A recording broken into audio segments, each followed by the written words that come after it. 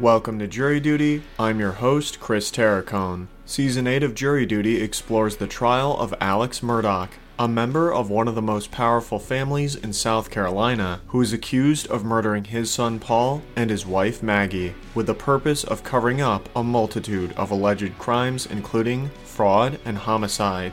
In our last episode, we concluded our review of the testimony of Nathan Tootin, a close friend of Paul Murdaugh's, who is a law enforcement officer for the Walterboro, South Carolina Police Department. In this installment, we begin our look at day 14 of the trial with our review of the testimonies of SLED agents Ryan Kelly and Rachel Wynn.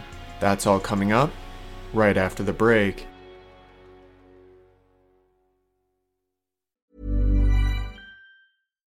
Millions of people have lost weight with personalized plans from Noom. Like Evan, who can't stand salads and still lost 50 pounds.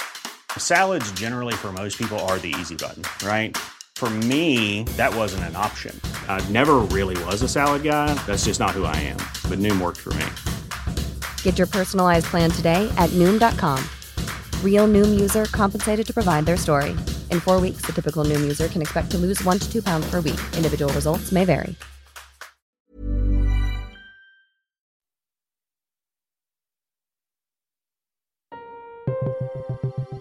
It is the morning of February 13th, 2023, day 14 of the trial of Alex Murdaugh. As we concluded our last episode, day 13 of the trial came to a close with Nathan Tootin, a longtime friend of Paul Murdaugh's, completing his testimony. In this installment, day 14 of the trial begins with defense attorney Dick Harpootlian expressing to Judge Clifton Newman that the recent dismissal of 2 jurors who tested positive for COVID-19 suggests that a delay in the proceedings would be prudent to avoid further transmission. However, Judge Clifton Newman reassures him that precautions, including mask wearing and testing, are being implemented and denies Harpootlian's request. Prosecutor Creighton Waters then informs the court of new evidence that has just become available to the prosecution. According to Waters, just days earlier, General Motors sent the state OnStar data, including GPS location information from the defendant's Chevy Suburban. Dick Harpootlian responds that the defense needs time to analyze the new data, and Judge Newman assures the defense that he will give them ample time to prepare for the new evidence. The state then calls South Carolina Law Enforcement Division agent Ryan Kelly to the witness stand. Mr. Kelly appears to be in his late 30s or early 40s. He sports a beard and short brown hair and wears a powder blue suit, a checkered white dress shirt, and a navy blue tie. Prosecutor Savannah Gowd handles the questioning for the state. Agent Kelly, could you please tell the jurors where you work? I'm a special agent with the South Carolina Law Enforcement Division, SLED. And what is your position at SLED? I'm a senior special agent.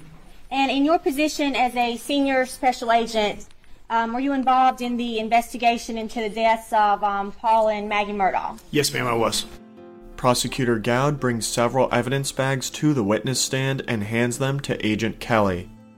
I'm going to ask you to take a look at some exhibits here. State's Exhibit 464. These are the buccal swabs of Philip Beach, Renee Beach, Robin Beach, and John Murdaugh. And State's 465. These are the buccal swabs of Ronald Freeman. 466. The buccal swab of Michael List. 467. The buccal swab of Matthew Luce. And 468. It's the buccal swab of Curtis Smith. And Agent Kelly, who collected those buccal swabs? I did. Okay, and how did you collect them? We have a process where we put on rubber gloves and we have Q-tips that are sealed. We break the packaging, unseal the Q-tip. We insert one Q-tip into the side of their cheek and we obtain a buccal swab sample. We then remove the Q-tip, seal it in an envelope, seal the envelope. We then take the second Q-tip, which is in the packet. We break the seal, insert it into the other cheek where we swab. That Q-tip is then secured into a sealed envelope, and then the 2 separate sealed envelopes are then placed into a third envelope where it's sealed and signed an initial on the seal. And you did that with each of these buccal swabs? Yes, ma'am, I did. After Judge Newman admits the exhibits into evidence, Savannah Gowd concludes her direct examination of the witness, and the defense announces that they have no questions for the witness. So Agent Kelly steps down from the stand. The state next calls Rachel Wynn to the witness stand. Ms. Wynn appears to be in her 30s. She sports dark brown hair, parted on her left, and wears a brown suit with a white patterned blouse. Savannah Gowd again handles the questioning for the prosecution. She begins by asking the witness about her experience as a forensic scientist. Like Agent Kelly, who testified before her, Rachel Wynn is an agent within the South Carolina Law Enforcement Division. Her responsibilities include DNA analysis, serology analysis, and evidence processing for possible touch or ownership of DNA. Agent Wynn has 2 Bachelor of Science degrees from the University of New Haven in forensic science and biology. She underwent a comprehensive training program under qualified forensic specialists that covered serological analysis, evidence processing, issuing reports, and courtroom testimony. After Judge Newman qualifies Agent Wynn as an expert in forensic serology, Prosecutor Gowd continues her questioning by asking the witness about her analysis of evidence related to the murders of Maggie and Paul Murdaugh. Okay, Agent Wynn, you were working in the serology department back in June of 2021? I was. And did you examine some items from evidence in the investigation of the murders of Paul and Maggie Murdaugh? I did. I'm going to show you State's Exhibit 63 through 66. I'll have you take a look at these items for us. Prosecutor Gowd brings 2 small evidence bags to the witness stand and hands them to Miss Wen. Are those items that you examined? Yes, they are. I can identify these items because on the small manila envelopes contained within, I have written the unique case number that was assigned to this case at SLED, as well as each of their item numbers, my initials, and the date I opened the packaging. Okay, and each of those items is a 300 blackout case? Yes. And now what did you do with those items? So when cartridge casings are submitted for touch DNA, which is what these were submitted for, we process them with a soaking method. So each cartridge case is placed within a tube, submerged within a solution, lightly shaken, and then it has to sit for at least 30 minutes. Once that 30 minutes is up, each individual cartridge case will then be removed from its tube. The solution will be placed poured into a filtration unit. The cartridge case will be dried. It will be labeled with the individual item number and then placed on a rack to further dry thoroughly. The solution that is placed within this filtration unit, the filtration unit looks like an hourglass. So there's a chamber on the top and a chamber on the bottom, and it's separated by a filter. So the liquid that is being poured in the top chamber will filter through the center, which has a filter which we call an MVAC collection. The goal is that if there's any DNA present within these cartridge casings, it will be trapped within the filter. And then the water goes to the bottom. The solution. And then the filter is set out to dry for at least 24 hours. Once the filter is dried, it is then cut, prepared for analysis. So it is cut in half, placed in a tube, labeled with the case number, the item number, and then it is forwarded for further analysis. And that collection from these items was identified as SLED item 7.1. Ryan Reynolds here from Mint Mobile. With the price of just about everything going up during inflation, we thought we'd bring our prices down. So to help us, we brought in a reverse auctioneer, which is apparently a thing. Mint Mobile Unlimited Premium Wireless. How to get 30, 30, bit to get 30, bit to get 20, 20, 20, bit to get 20, 20, bit to get 15, 15, 15, 15, just $15 a month? Sold! Give it a try at mintmobile.com/switch. $45 up front for 3 months plus taxes and fees. Promo rate for new customers for limited time. Unlimited more than 40 gigabytes per month. Slows full terms at mintmobile.com.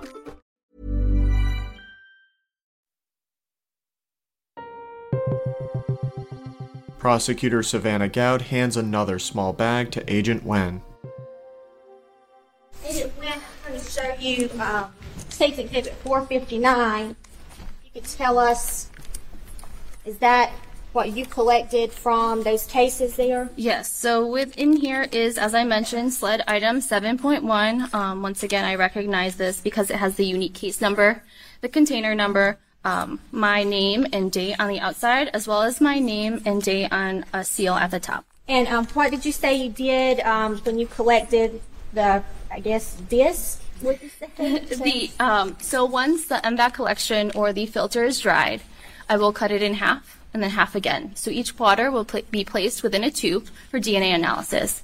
It's labeled with a unique case number, the item number, and it is forwarded for further analysis. So you forwarded that to DNA for more analysis? That is correct. Your Honor, at this time, the state would move 459 into evidence. Prosecutor Gowd hands 2 more small evidence bags to the witness. Case 33 and 34, which are fired shot shells. Did you perform any kind of testing on those 2 items?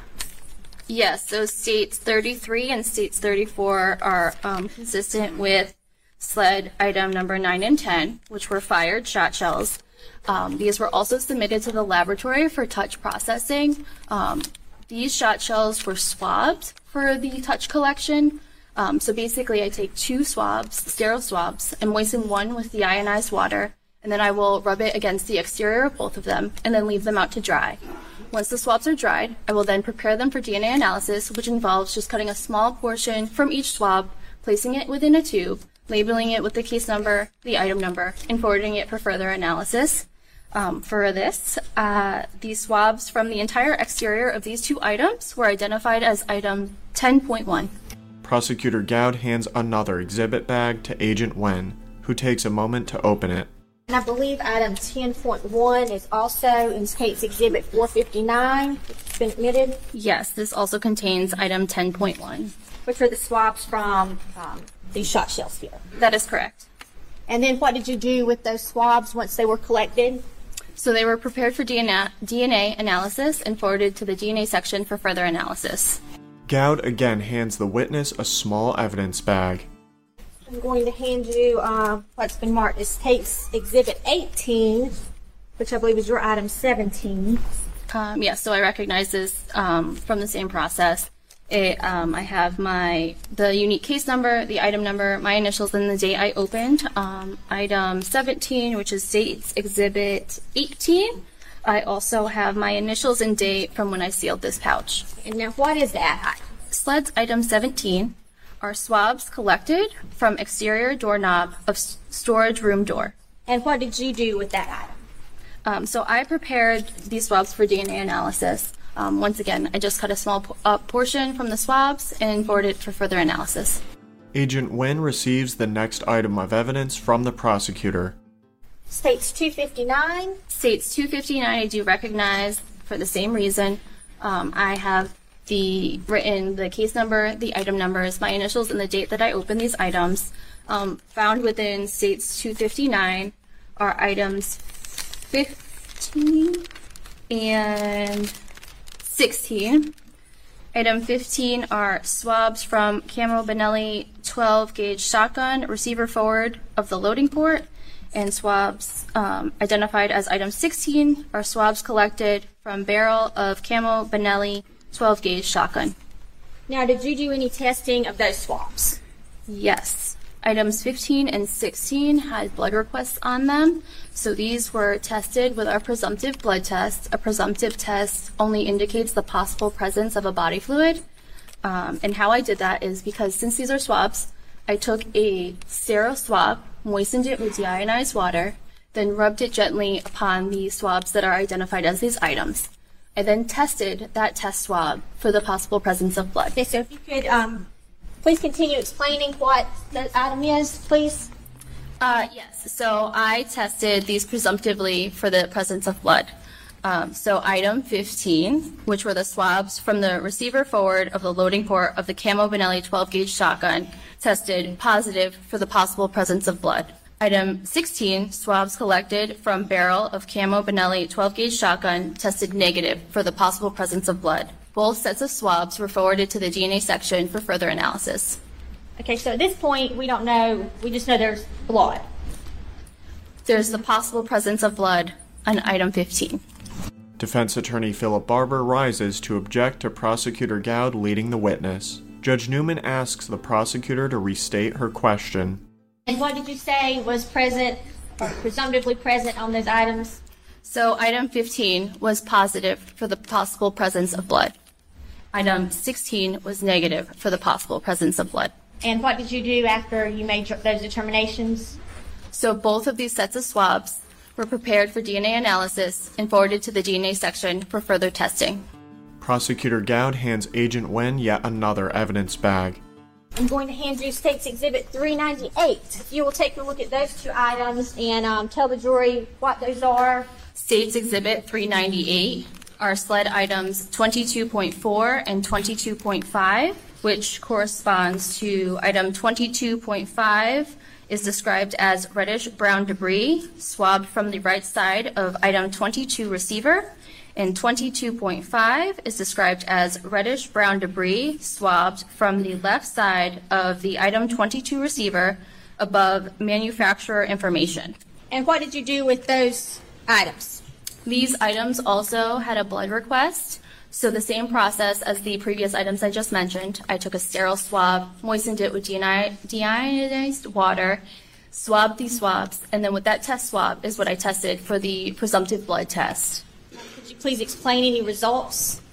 So both items 22.4 and 22.5 tested positive for the possible presence of blood. And then what did you do with those items once you did the blood test? These two sets of swabs were then prepared for DNA analysis and forwarded to the DNA section for further testing. Now, there was a number of guns in this case that were processed. Is that right? I believe so. Could you tell us about the testing you did on State's Exhibit 89, your item 30, the Mossberg shotgun? So when items of evidence are submitted to the SLED laboratory, sometimes they have multiple requests of different departments. In this case, item 30, a Mossberg shotgun, had 3 requests for the latent prints department, for the DNA department, as well as the firearms department. So we try to organize it so that no department's analysis conflicts with another department. In this case, this item was forwarded or was sent to the latent prints department for processing. The latent print examiners are trained in collection for touch DNA as well as swabbing up any stains that they may notice. So item 30 had a blood request on it. The latent print examiner, which took this item into their custody, requested that I come down as a second pair of eyes to visually examine this item for any possible staining. We located one stain, which I tested for the possible presence of blood, and the result was negative. And after that, are you aware of any further processing on that Mossberg shotgun? I am not. So I was there with the examiner, and it remained within that examiner's custody the entire time.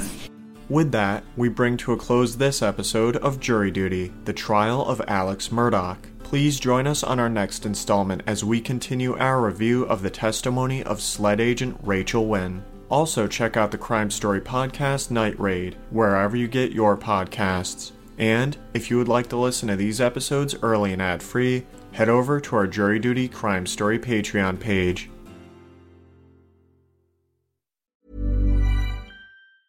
Tired of ads barging into your favorite news podcasts?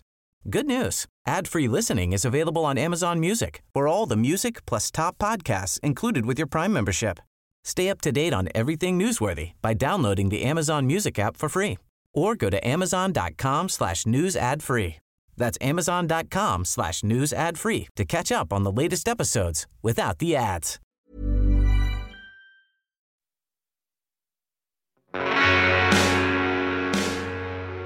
You can find more information about this trial on our Jury Duty Crime Story Patreon page or at crimestory.com. Jury Duty is created and produced by Carrie Antholis. It was co-produced, written, and edited by yours truly, Chris Terracone. Music for this episode was provided by Strike Audio. Trial audio is courtesy of Law and Crime Networks. Thank you for joining us, and we hope you will come back for the next episode of Jury Duty.